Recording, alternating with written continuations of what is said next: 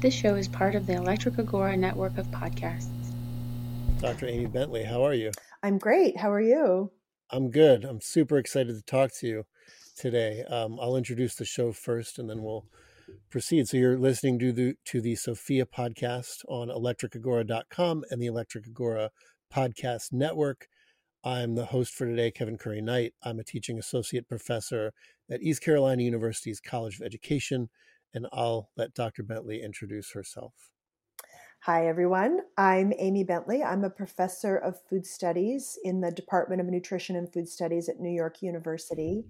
I'm a cultural historian by training, focusing on food in the United States in the mostly 20th century.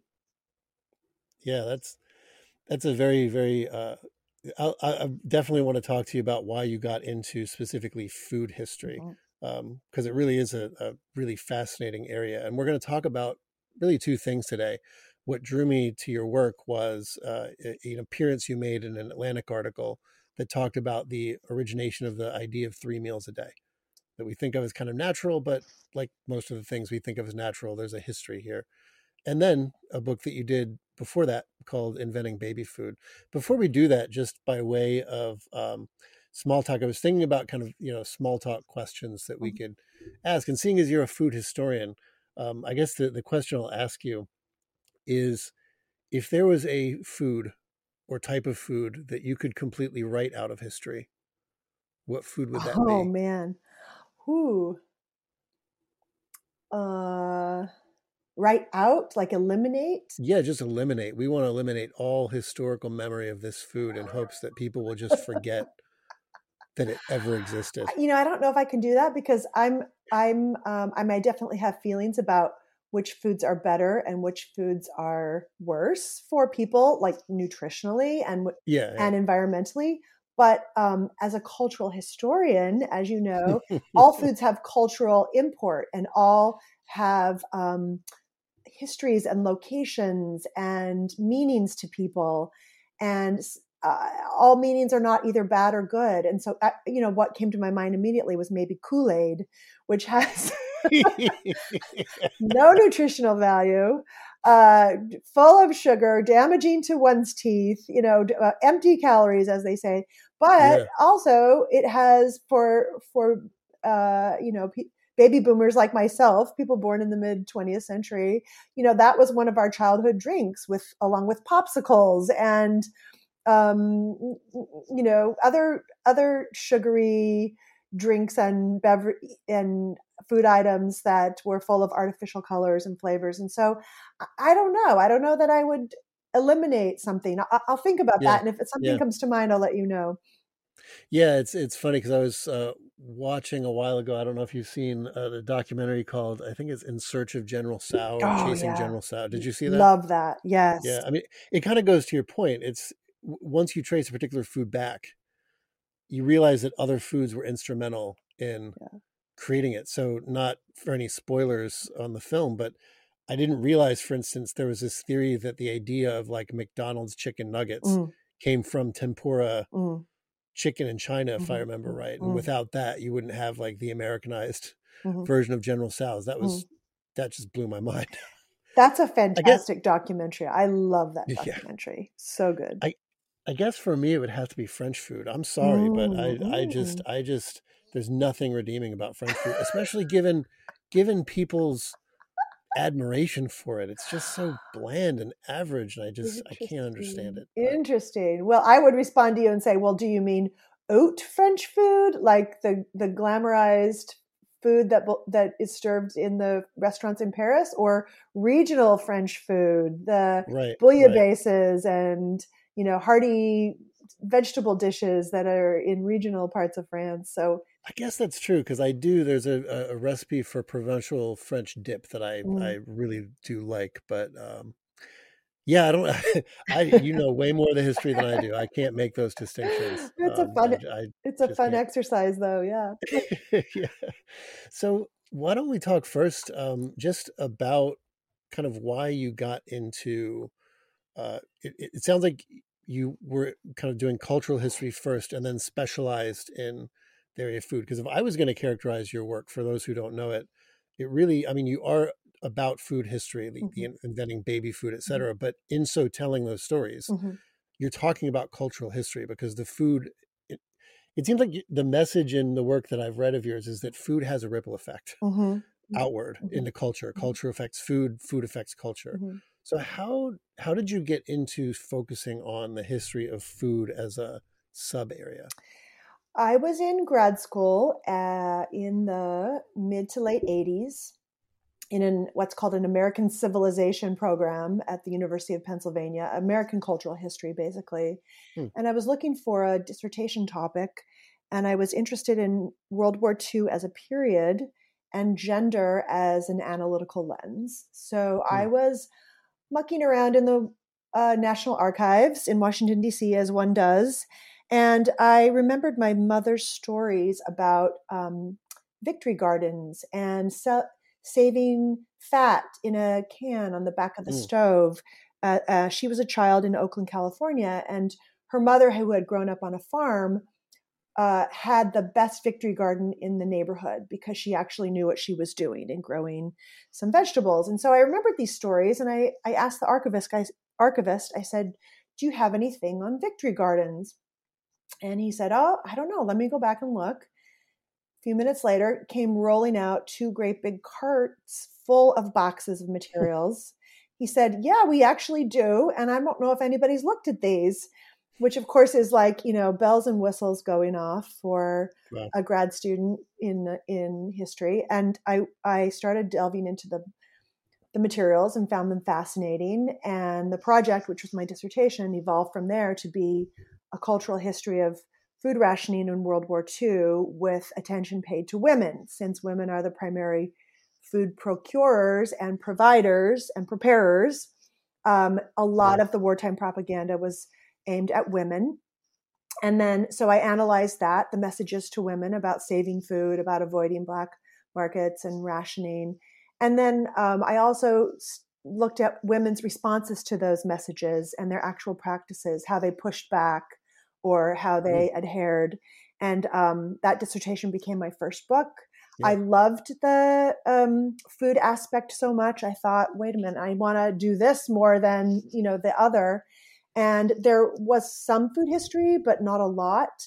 More was in anthropology and sociology. I just got more and more interested into the cultural meanings and uses of food. And from there, just caught the wave of this thing that was emerging called food history, both in academia and in the larger public conversation, just the place of food and how it has implications with regard to nutrition, labor, politics, the environment, identity. I Yeah. eventually joined the department at NYU and have had a ball ever since, studying, teaching, writing, thinking about the meanings and messages of food. Yeah. And you're in the what department specifically? Because you're not in the history department. You're No, in, right. it's called Nutrition and Food Studies. And what it Yeah. is it's an evolved home economics department. Mm. So most universities had home economics departments, basically where women could get a college education, and because they were not allowed in many other departments early on, and it was a safe um, major for women in the early 20th century, mid 20th century. But of course, as women's movement emerged and options evolved and broadened, home economics departments fell out of favor and morphed into different things. And at NYU, it became nutrition and food management, which then in the mid 1990s became food studies. Yeah. My colleague and mentor, Marianne Nessel, created this idea, well, maybe New York is a food city. We've got so many, we're the city of immigrants, we're a city of restaurants. Let's see if Hmm. there's a way we can study food academically and see if anybody's interested. And lo and behold, there were a lot of people that were interested. And we started out focusing on identity and consumption, and since then have emerged to really study the food system in general, from production, processing, marketing, consumption, also waste and its effect Hmm. on the environment. So it's really an amazing program. It's interesting that you mention the relation of food to identity, Mm-hmm. because about maybe 2.5, 3 years ago, primarily for health reasons, I became vegan, and it's always been a source of interest and maybe a little consternation for me how much veganism is part of people's identities. Mm-hmm. But then again, I can also understand it, because when to the cultural element, when you go to people's houses and you have a meal with them and you're vegan, it sort of does become Yeah. an issue, Yeah. a point of negotiation Yeah. sometimes. Yeah. Absolutely. So I It's can, like a lot. It has a very strong identity attached to it, like a religious identity that involved food restrictions or yeah, rules, um, and so it really disrupts the norms, the norms of American food culture, and yeah, so people may embrace the notoriety or may want to avoid it, but nevertheless it's there. And actually their studies have shown that people feel more comfortable thinking about plant-based diets rather than oh, the word vegan diets, because vegan has such a strong militant association with it for a yeah, lot of people. yeah. Plant-based does not. Plant-based is something that people can get around, wrap their heads around, and also feels like a more neutral term. Yeah, well, I guess the word vegan does generally also mean that you're opposed to the use of animal products in Yes, other areas. yes, So, like, they talk about vegan purses and you yes, talk about yes, vegan shoes. And yes. of course, to me, I usually think of it as a diet Yeah, type, and that's always a strange yeah, term to hear, a vegan purse. yeah. Yeah, Exactly, yeah, exactly. But you're right. yeah, You're exactly right. Vegan encompasses this larger ethos, and plant-based is maybe has a more a smaller definition. yeah. Well, why don't we get into why I came across your work, and I'm definitely glad I did. There was an article recently in the Atlantic that you were interviewed for by Amanda Mull called "There's No Real Reason to Eat 3 Meals a Day," and I'll try to link to the article in the Hmm. podcast notes for those who want to see it.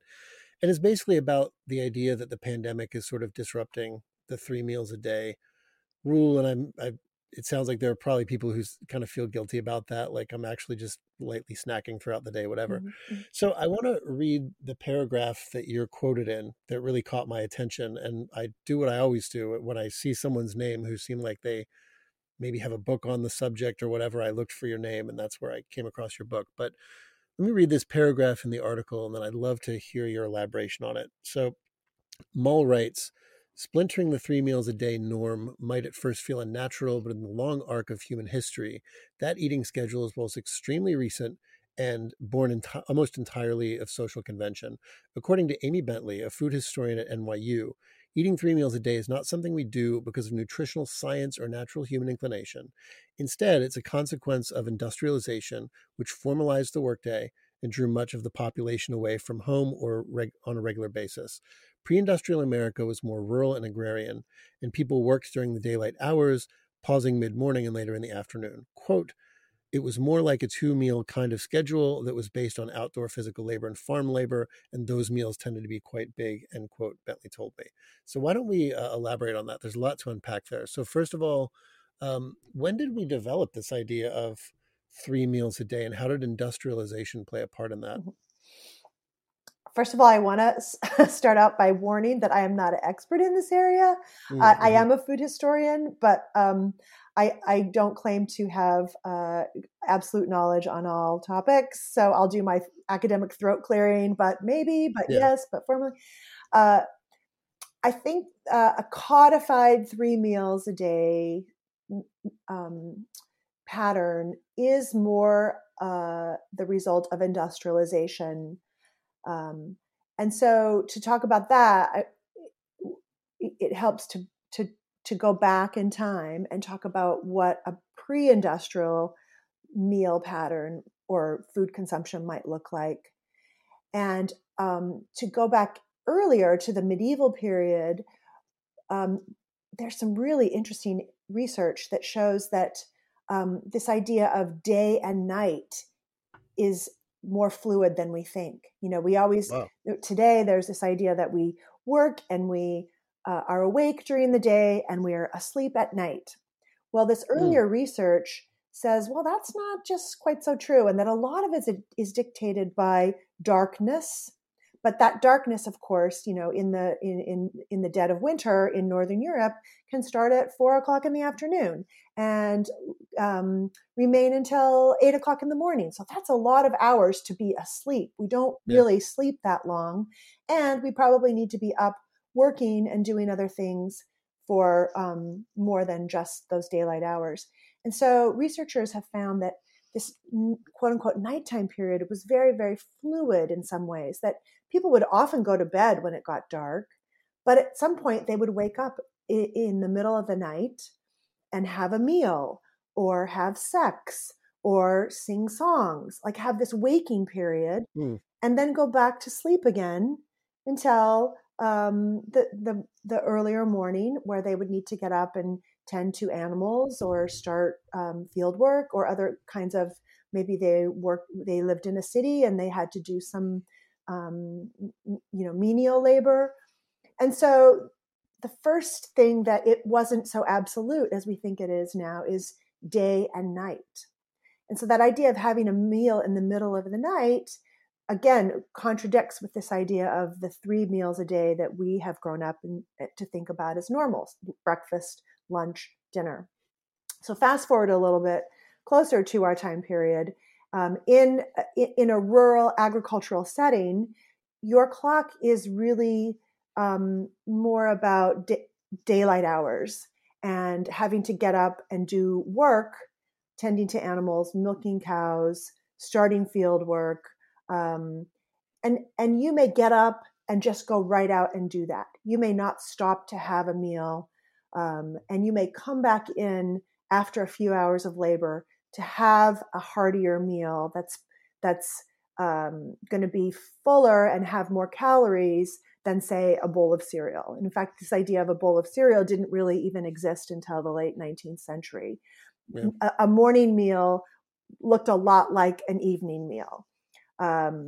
Meat, if you could get it, potatoes, heavy food, nourishing food that was going to sustain you and satisfy you, and tended to be savory in profile as opposed to a sweet breakfast cereal, Yeah. And then you would work for a while. You may come back in and you may have a late afternoon heavier meal as well. Our body, we do need, ideally we need to eat several times a day. Having one meal a day, you could subsist on that if it were substantial enough. But right. We respond to food and drink at intervals. Our body is revived by it, and we're energized by those shots of liquid and solids and the nutrients they provide. So agricultural labor, in part, tended to determine the patterns of food. There may have been snacks. I'm not an expert in this. You may have taken something with you out into the fields. Right. You may have not been able to come back for your meal, so you needed to take something with you. And so, the patterns and the types of meal tended to evolve that way. Then when we get to the industrial period of industrialization, time starts to be standardized.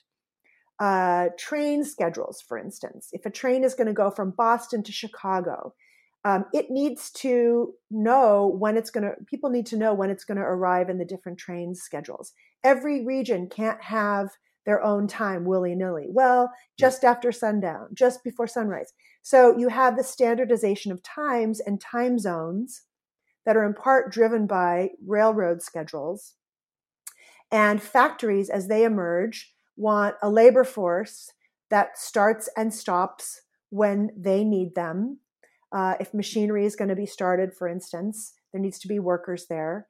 And so there are standardized hours for work, which then drive the rest of human life and existence. So if you're going to get up and you have to be at a factory at 8 o'clock, and you might not be able to get off for a break until a certain amount of time, then you're going to want to eat something before you leave. And that thing probably can't be an elaborate heavy meal. It needs to be something quicker and lighter. And so that morning meal emerges into what we call breakfast. And that tends to be quicker foods. And then with industrialization, you have the rise and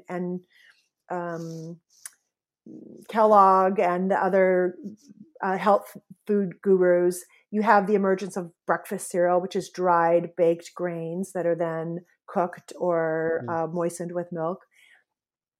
And then, the midday meal shifts from being a heavier cooked thing that we think of as dinner now to, again, a lighter, quicker meal, often cold, that might be eaten on your break, and you might not have enough time to go back home. So you have to bring your food with you. Or if the factory has a canteen, then you purchase food from them. But again, it tends to be what we think of as lunch food. So sandwiches, convenience foods that are portable. And then that shifts the thing called dinner to a later period.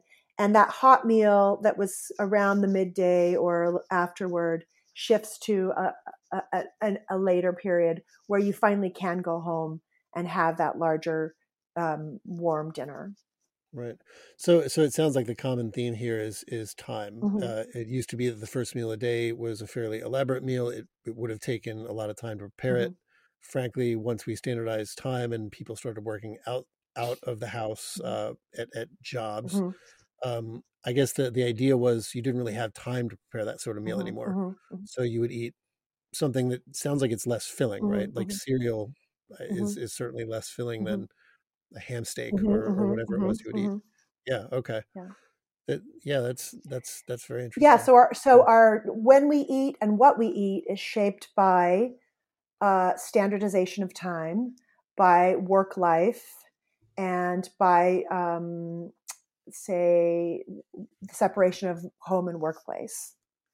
And do you know if workplaces from the get-go, like factories, et cetera, started accommodating work, lunch breaks into their schedule because they knew that was going to happen? Or do you know anything about the history there?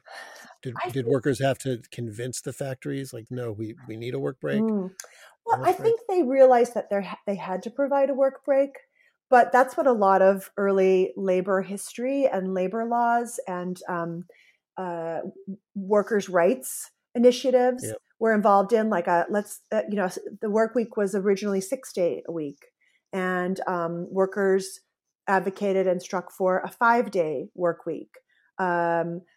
Breaks, standardized breaks, negotiating with the manufacturers what those breaks would look like. And so that those things evolved and in part were the result of workers' initiatives. Yeah, when I read the article you were quoted in, one of the things that it got me thinking about, and then got me to your work, is the importance in some ways of once you start to have this idea of lunch, and you have lunch at work because you work during the day. Work in some way becomes organized, at least in part, around lunch. So you have these cues around you. So I'm a college professor, and I noticed that we schedule classes, generally speaking, so that there's a time for lunch. We don't schedule a lot of classes for 12 and 12:30 because that's usually when students would be eating lunch. And you have a schedule that's usually formalized around that. If you're at a factory, you probably have a formal lunch break. There's a certain time during the day. I remember when I worked retail, you had a lunch break every day, and you knew when that was. Okay, my lunch break's at 12:30. And I guess when we're working from home now, part of the gist of the article, it seems like, is that we don't really have the same cues because we're all working from home right now. So a lot of times we're kind of making up our own schedule, and that seems like it plays a little bit of havoc. Yeah. Yes, absolutely. I would also add into that this idea of coffee breaks, and those were built into the factory day too, and they tended to be shorter, one in the midday, one in the afternoon. In Europe or in England and Ireland, they're called elevensies and tea time. So those have become even more codified than a snack or coffee break that we think of as those in between meal little reprieves. But you're right. Now that, I literally get up from my bed in one room and go into another room. And I'm lucky to have two rooms where I, have a workspace and and a living space, that's not a lot of commuting time there. And I am not spending time outside involved with other people in my workspace, my office, or elsewhere. Of course, I'm lucky. There are plenty of people who are still in their public spaces risking health with the COVID pandemic. Yeah. But that creates that softens certainly and almost eliminates this structure that led to the 3 meals a day. I wonder if you have your crystal ball on you, because I'm going to ask any predictions. I mean, certainly if the idea of 3 meals a day came about for contingent historical reasons, like the time schedules, certainly it can be uncreated or recreated, or something different could emerge. I don't know, because I don't know if people are going to go back to work as much as they did before. I know that, for instance, my father has been working in travel insurance, and they had an office in New York. They've done everything virtually, and they've decided to basically close the office permanently. I think a lot of businesses are doing a modified schedule. Yeah. I mean, with the close of the traditional idea that we all go to work and that's what we do, I wonder if the 3 meal a day structure is going to go through a significant change. I agree with you, but I would also say that it already was in transition. We were already a country of snackers. Snacking was very ubiquitous, and snacking is encouraged by the food industry. I mean, their job is to create products and advertise them in enticing ways to make us want them. And they had already been doing that. Americans already snacked in significant amounts. And such a good job they do. They do such a good job. Such a good job. And in fact, think about, there was a campaign for a while that Taco Bell had for the quote unquote 4th meal. So in other words, like, we're open until midnight. So at 11 o'clock, why don't you have that 4th meal? And then a company like Insomnia Cookies, which is practically begging you to order them at 2 o'clock in the morning. Again, breaking that idea about these codified 3 meals. So we have a lot of social cues, a lot of environmental cues to create a desire to snack outside of those 3 meals. And we have a lot of products that are very highly palatable and help us want to snack more. And eating is fun. Eating's fun. I think about eating all the time. I snack all the time. I'm glad you're not the only one. No, I'm bored. It's interesting. I can get up from my desk. I can bring it back to my desk. So I already had a much more fluid meal pattern than existed previously. That's not the best thing. I mean, maybe a little hit of food from time to time and drink is not good, but it is not good for our physiology to be constantly grazing. If you put a cow in a barn and put food in front of it, that cow will eat all the time. And we are animals like that. And that's not the best for our health. And so in some ways, the structure of meals helps contain our eating, helps us control our eating. And that's one of the things that's problematic today is this landscape of eating is so wide open and so available to people. And we have very, very few rules about how to structure and bind our eating. And that creates a lot of anxiety. And so what we have today is this landscape of food with these crazy food rules that are vary so widely from people to people. And it's a way to curate people's eating. I'll give you some examples. So some people say, I only eat like the cavemen ate back then. Yeah. I only drink my food. I don't eat foods that are white. I don't eat gluten. I'm not sure what gluten is, but I know it's bad and I don't eat it. And everyone's allergic to it. Exactly. At some point, everyone is allergic to it. It's crazy. Exactly. And these may all be legitimate, but what they all also are ways to control, for people to try to control their eating. And that I'm very sympathetic to. I mean, the result is this cacophonous, just crazy array of everything from like, I only eat meat to I do not eat meat to I don't eat food, I only drink it, like just crazy food rules. And I think that's only possible in a country like the United States, that we have so much food available all the time for most people, and very few rules around which to control it. Now, some people may say that, okay, getting rid of 3 meals is fine. I don't need 3 meals. I just need one big meal. And then I can just snack a couple times after that. And if that works for you, I think, fine. I don't think there's a reason we need 3 meals a day, although there are social aspects to it and communal aspects to it that I think are important. I mean, ultimately, food should be shared, and it should be, there's a word called commensality, and that is like the conviviality and community and culture that is shared through a meal, through food and drink. And if we're just eating by ourselves at our desks all the time, we're really missing out on very, very important parts of food and meals. It seems like, I definitely see that, especially again as someone who I guess is vegan or plant based in my diet. I can it really makes you appreciate. So my wife is not, and we have 2 children, and we're not really particularly raising them in a plant based sort of way. So I'm eating meals that they're not eating. They're eating meals that I'm not eating.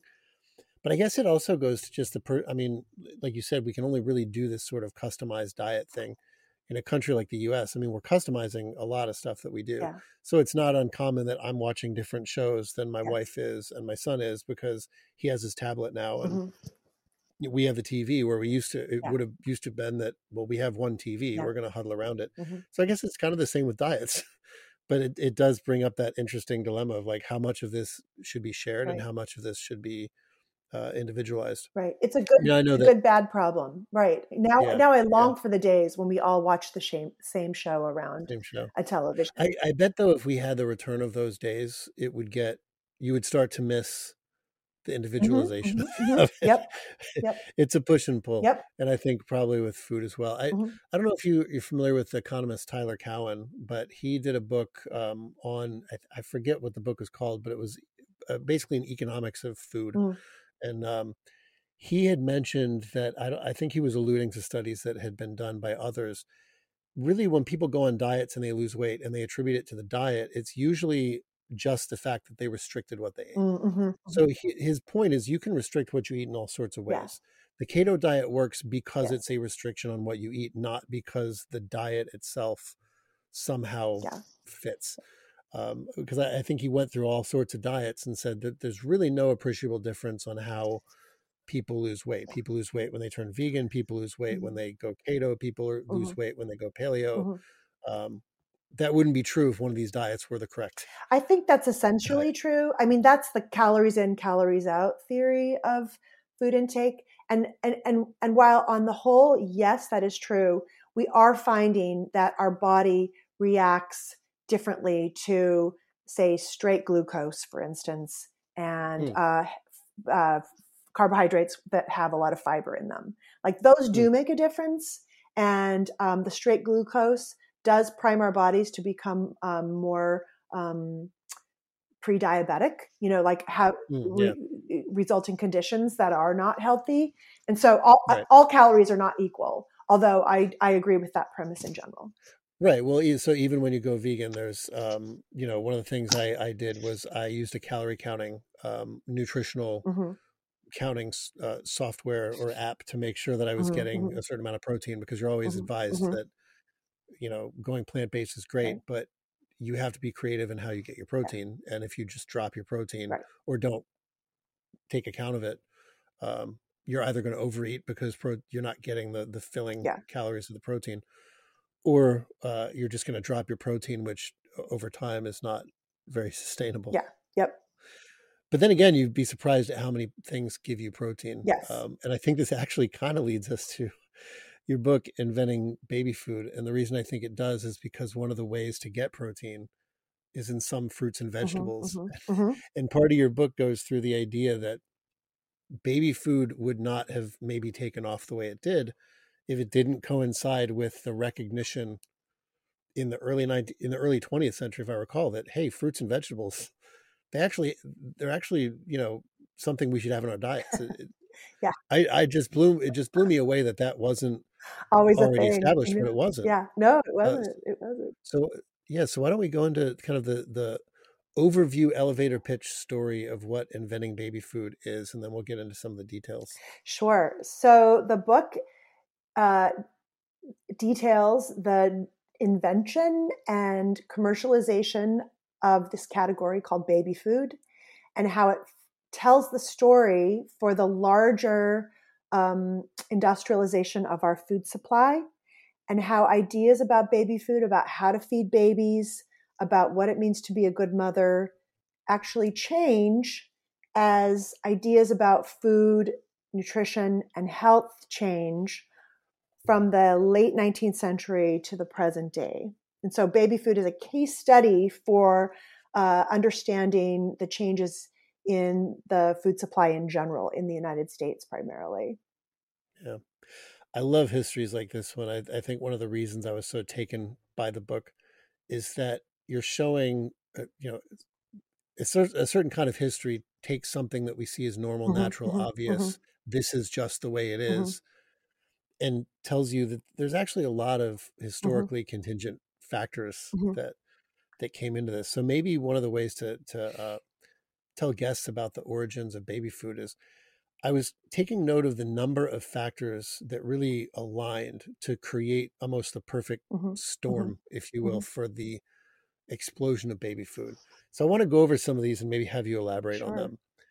Okay, so first of all is the fact that we can can food. We've developed the technology to can food and distribute it at scale, right? So it seemed like that was a pretty necessary feature.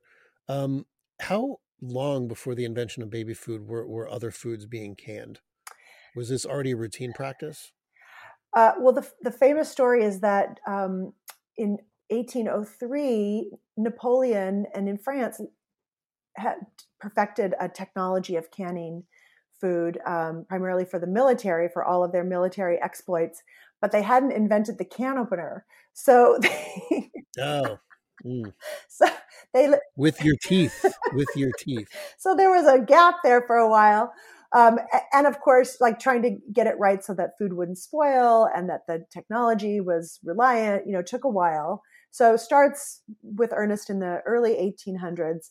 By the fourth quarter, the 1870s or so, you're really starting to get a perfected technology for canning and opening the cans that becomes more reliable. And so food starts to be canned in the late 1800s, but it's primarily, and fruits and vegetables are canned, but they primarily are sold in apothecaries. They're seen as prescriptions. They're seen as, they're more expensive. The technology isn't widely available to everybody, but it's definitely got potential, and people are understanding the value. I mean, people are already preserving food. We've always preserved food, but we've just done it in different ways. We've dried it, smoked it, exactly, salted it. There was rudimentary canning, home canning going on, and it was happening industrially as well. When you get to the 1880s and 90s, it starts to be expanded and scaled up and becomes more available. So this is one of the ingredients of the perfect storm that leads to baby food. And fruits and vegetables, if I can go on, or you can. Oh yeah, no, that was actually one of the ones I was going to bring up, is fruits and vegetables, which again just shocked me, because we think of it as so normal and obvious. Yeah. So the first foods that were canned was meat. Preserving meat, making it available for people. Some other items. Well, they're experimenting. They're trying to can everything, and they are trying to can fruits and vegetables. Fruits and vegetables are considered important, but nice, but not necessarily.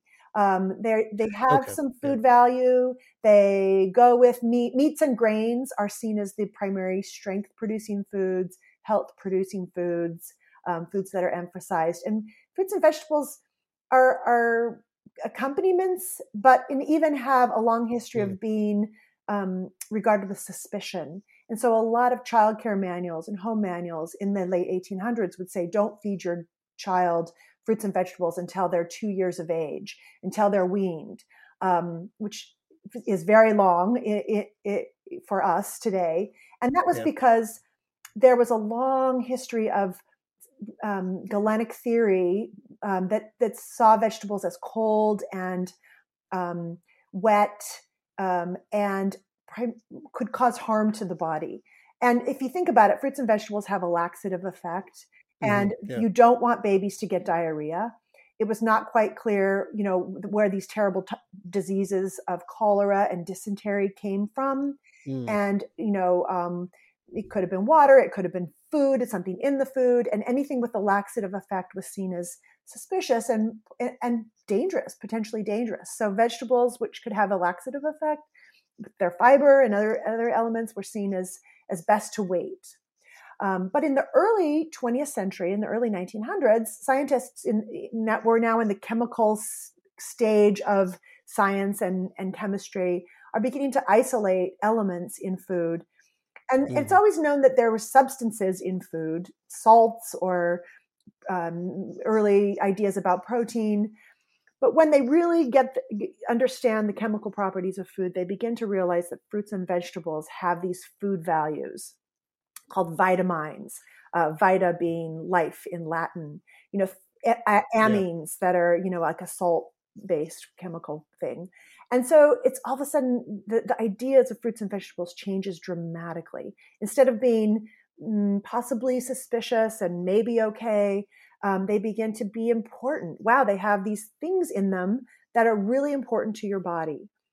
And so then giving children fruits and vegetables begins to be reevaluated. Well, maybe if they're good for adults, they're probably good for children too. And maybe we should be feeding them to children at earlier ages. And of course, better understanding of disease and bacteria and the origins of diseases contributes to that too, because people realize that fruits and vegetables in themselves aren't dangerous. It's probably the germs up on them or the dirty water, etc. Yeah. So that's happening at the same time that canning is really getting going. And there's more widespread canning of fruits and vegetables in general. And so although Spam was invented much later. Spam a lot later. Spam is a lot later. Spam is one of those food items that you could wish had never been invented, but actually has a very important cultural history. I'm wondering, have there been histories of Spam? Oh yeah, definitely. It's a really interesting food substance. I'm going to go to Google Scholar right after this is over. And you also mentioned, I guess, in relation to the discovery of fruits and vegetables and vitamins, which of course became vitamins. You mentioned that people at this point still didn't really know how to prepare fruits and vegetables at home. It was a pretty laborious process to steam them. And I guess people thought that you really had to really boil them and steam them. Very arduous process in a world that wasn't as automated as ours. And I believe, if I remember right, the founding myth of the Gerber foods. Can you go over? Do you remember do you recall the founding myth? Sure. Of what that was. So there was a family in Michigan that were canning fruits and vegetables, and actually a lot of Midwest, Upper New England fruit orchards, farms, canning facilities moved in. The first baby food, quote unquote, was actually made in Rochester, New York. But the Gerber family in Michigan were canning fruits and vegetables. And there's a myth that goes along with the story of inventing Gerber baby food, which may or may not be true. It probably has some basis in fact. And that in this early 20th century period, the 1920s, Dorothy Gerber, the mother, is trying to feed her baby diligently. And there are new rules about feeding one's baby. And now there's this idea that, babies should have fruits and vegetables, but that they should be mashed up very finely and they should be pureed. And this is the era of sanitation and hypervigilance about cleanliness and sterilization. And so there were very strict rules about how you should prepare one's baby food. And sterilizing bottles and sterilizing the food. So she's pureeing and chopping and getting very frustrated. And she says to her husband, "Hey, you can fruits and vegetables. Why don't you make a baby food so I don't have to do this and be grumpy about it?" So Mr. Gerber says, "Well, sure, I'll do that. Let's do that." And so they start pureeing the fruits and vegetables before canning them and creating this food item that's appropriate for babies. I need to back up for a minute to say that in the 19th century, there wasn't a thing called baby food, but there was a category of soft, bland foods that were appropriate and seen as important for younger children, the elderly, and invalids. And so these three categories were mushed together to be conserved mush, that it would be softer, gentler foods, easier on their stomachs, easier to chew, or not even having to chew. And so you would have recipes in these home manuals about how to prepare mostly beef gruel and wheat cereals. But vegetables sounds appetizing. Oh yeah. So vegetables became more of that, and it really wasn't until the 1920s, the 1920s and 30s, when produce manufacturers started producing foods in jars or cans in the beginning, and then advertising them as foods for infants. And so that becomes baby food. That becomes a category then that is isolated from foods for invalids, foods for the elderly. And it is primarily advertised to parents, primarily mothers, as food for babies. Yeah. Well, you just mentioned the next factor that I was going to talk about, which is advertising. It really seems like without the proliferation of like magazines geared towards women, and just the advertising industry in general, baby food may have been invented as a category, but would it have taken off as rapidly as it did? Absolutely. Yes, you have advertising in ladies' magazines, in nutrition professional journals, the American Medical Association journal, advertising geared to doctors and nurses and dietitians. Here's this food that's perfect for your patient. Here are some free samples. We'll give you free samples. They're offering those to mothers as well. Also, the rise of medical sub-professions in this period is really important too. So instead of the generic family doctor, you have the rise of OBGYNs and pediatricians. And so pediatricians begin to take over more and more of the duties of like, well, we know what's best for your child. We know the scientific evidence and proof. And so we're going to oversee the weaning of your infant and the introduction of solid foods. And so this gets woven into the story as well. But advertising is no question, just huge, huge. And then the message that the baby food manufacturers are sending to their the readers are, well, you don't want to be tired. You don't want to be haggard making baby food in your kitchen. Be free, be independent, buy this baby food. And we can produce it better than you can make it yourself. We can make it more sterile, more nutritious than you could be making it yourself. So all of these messages are being imbued into baby food advertising. Yeah. You also mentioned there was direct advertising. So that, like they would send samples to not only to give to doctors, to give to their female patients, but also when you had a child, they would, maybe a can of Gerber's or a can of a beech nut would show up at your door. How did they? I don't think you went over this in the book. I'm not sure. How would they have known when that was? How would they have known when to send you? Well, they all births would be printed in the newspapers. Oh, okay. And so they would get those. That makes sense. They also had a field of baby food sales representatives who would go in to grocery stores and set up baby food displays, would have special days of giveaways, would go in just as sales reps do today to make sales, to give free samples away.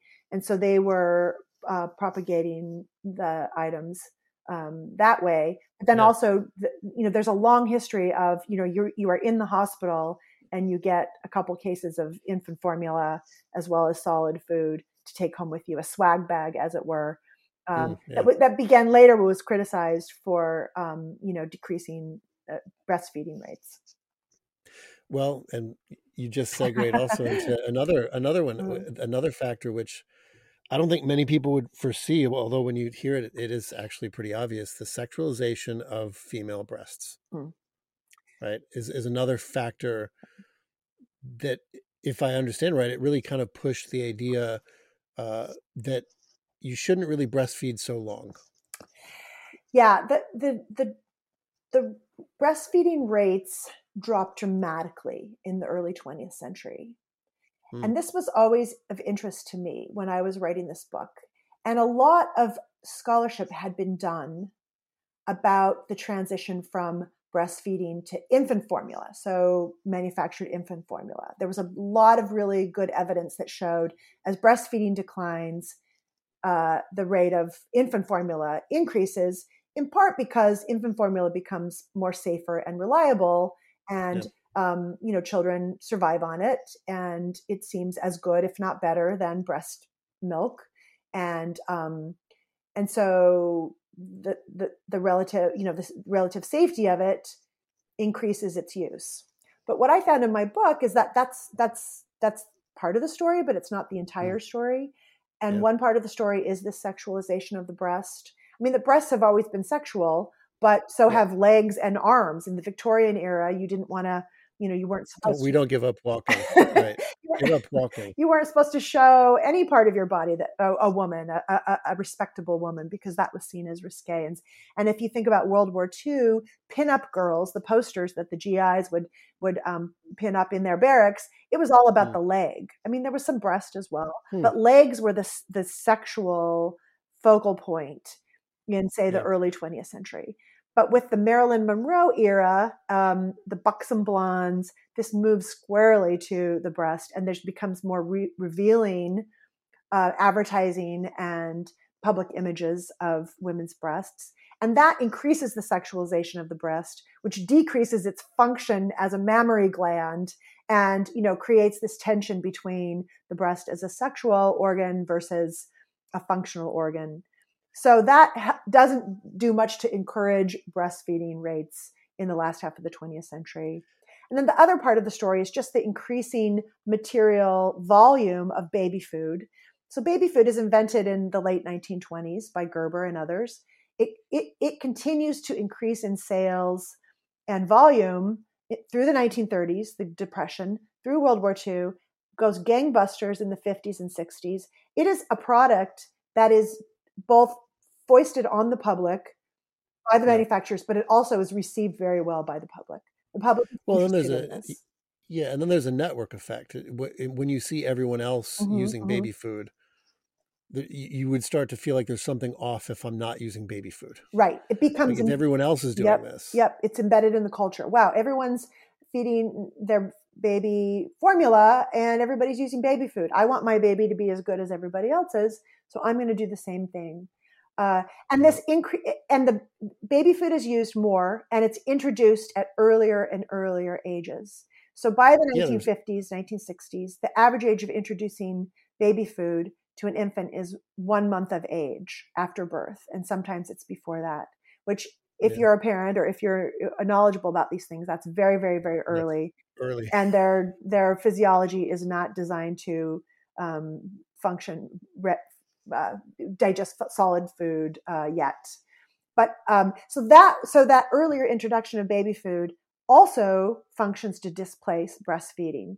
So it's not just in formula; it's the introduction of solid food that is creating the dramatic drop in breastfeeding. Of course, that story changes in the late 20th century. You have those rates going up as people realize, wow, there's probably nature, after millennia of trials and errors, probably got it right, and boy, that it is good and probably better than artificial formula, and or at least as good. And so anyway, they begin to reevaluate those ideas about the science and its ability to create a better product than nature can.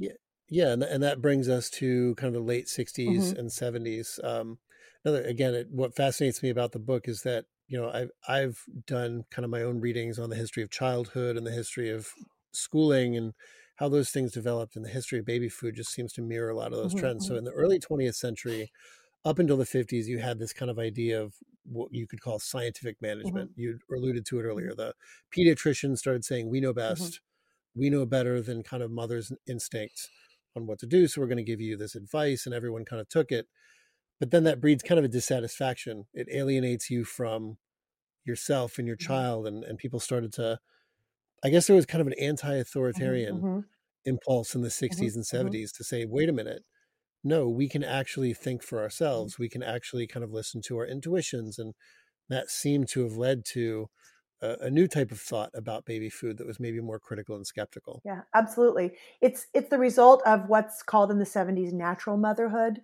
This idea of, well, mothers, they have this intuition, they have this knowledge. They, the Dr. Spock adage of trust yourself, you know your child. So taking more control individually and feeling more entitled to have that control over decision making. But it's also part of this post 1960s, post Watergate, Vietnam War, distrust of authority, of feeling like, wow, we trusted our leaders for so long and they've betrayed us. And the rise of the consumer movement, so Ralph Nader and Mm. others who are showing that industry is not manufacturing products as safely and carefully as they should. And so all of that distrust of authority, feeling of betrayal, and entitlement to reclaim some of that space is creating this moment where baby food is forced to change. Consumers are forcing it to change to become less full of sugar and salt and additives. And also, more women are saying, "Well, maybe I'll just make my own baby food. That's what I did, what people did before, and I can do that. And it might even be better, and I might gain some satisfaction with making it. I might enjoy that. That might feel like I can be a quote unquote better mother. Of course, that has a downside because Right. not all women can do that, or not all women want Right. to do that. And so we get into this period of reevaluating the importance and primacy of commercial baby food. Yeah, it's almost like this push and pull between liberation by technology and dependence on Mm-hmm. technology. Mm-hmm. Whereas if you liberate yourself too much with technology outsourcing Mm-hmm. the baby food creation to companies, it's liberating in one way, but then you maybe start to realize, well, I'm actually really dependent Yeah. on that Mm-hmm. sort of thing. And I mean, didn't Gerber, wasn't it in the 80s? It was when I was a young kid, had a big controversy of glass. I think it was Mm-hmm. found in some of Mm-hmm. their Yeah, baby there were food. periodically scares. Like any manufactured product is going to come into imperfections. And Sure. so, from time to time, they would find glass shards in baby food, or the famous apple juice scandal that it was being produced in, subpar standard, or had a alar. I'm trying to think that a fertilizer in it from Mm. production. And so there were periodically these stories or actual cases of manufactured goods being produced in an inferior or dangerous way. And that happens in baby food, it happens in other products. So that's a common thing. I also, I want to, I don't, I'm looking at the time, but I also want to point out too that this is not an anti-commercial baby food book, because Right. one thing that's really important to understand is the that it was a product of convenience, and it is a product that allowed women to have more mobility. So Yep. it doesn't take that long to make baby food, but it does take time, and if you add it to all of your other tasks, it's one more thing to do. And convenience products do just that. They allow convenience, they allow mobility, they allow a woman primarily, but men also, to go out and have picnics in the park and take some baby food with you. Or even you could argue that it makes it easier for women to go and work outside of the home in paid labor. whether they Yeah. wanted to or not. And a lot wanted to in the late 70s and beyond, and even before. And so it does allow a flexibility and an independence. And Americans value that, and a mobility. We value those attributes, and baby food provides some of that. Sure. It's actually a personal connection for me because my family has a foster child at home right now, infant going on toddler, and we got the child when the child was pretty young, and it dawned on me that I was able to form more of a connection with the foster child than I thought, because a lot of literature says biological children, you form more connection. And I think part of the reason was because this was a foster child, I could feed the child, Yes. right? So I could feed the child with formula. Um, so not quite baby food, but Yeah. it allowed me, the male, to be able to kind of take a more of an active feeding role. That's a really important point, and it's a point. Think about it for same-sex families and parents with two male parents. That their parents as well. They feed their children. They form these bonds, and so having this exclusive focus on breastfeeding, needs to be complicated. Yeah. So what if there's a message that you want people to take away from the book and maybe listening to this, what would it be, either about baby food or food in general? When I give talks and talk to groups, what people really want to talk about is, what should I feed my baby now? My book is a history of it, but really the questions is, but what should I feed my baby? And what I say is that, well, look at the history, and the history shows us that ideas about what to feed your child, when, in what quantities, to what effect, shifts as ideas about science change, as ideas about child rearing change, as manufactured products appear, and so therefore it's not a fixed thing. There's not a one solid answer to that, because probably things will change in the future. We'll probably have new scientific understanding. We'll probably have a different social situation that requires different feeding rules, as we discussed earlier today. We're experiencing some of that now. But what there's a couple constants, and one constant is, if you provide a child adequate food, warmth, nurturing, love, that child's going to do okay. If you're being a conscientious parent and providing those things. I'm a child of the 60s. I was formula fed and fed Gerber baby food from very early age, and I'm okay. My brain is functioning. I'm not, it's not a make or break thing. However, science does evolve. Ideas about health and wellness do evolve, and some of them are better now than they were in the 60s or earlier, in, say, the 19th century, when you were the advice was not to give your child fruits and vegetables until after the age of 2. So, we could say there's progress. And so I would say two things: listen to the latest ideas about infant food, but also take them with a grain of salt, and realize that you have to, given the change in history over time, you have to adapt them to your lifestyle. You have to understand your family. You have to, you might want to incorporate historical heritage foods into your child's diet. You want to, if you have a Korean background, you might want to give them little tastes of kimchi. There's no reason why you can't. If you have a Hispanic, Latinx background, and beans and rice are very solid staples in your diet, why not give your child first foods of refried beans?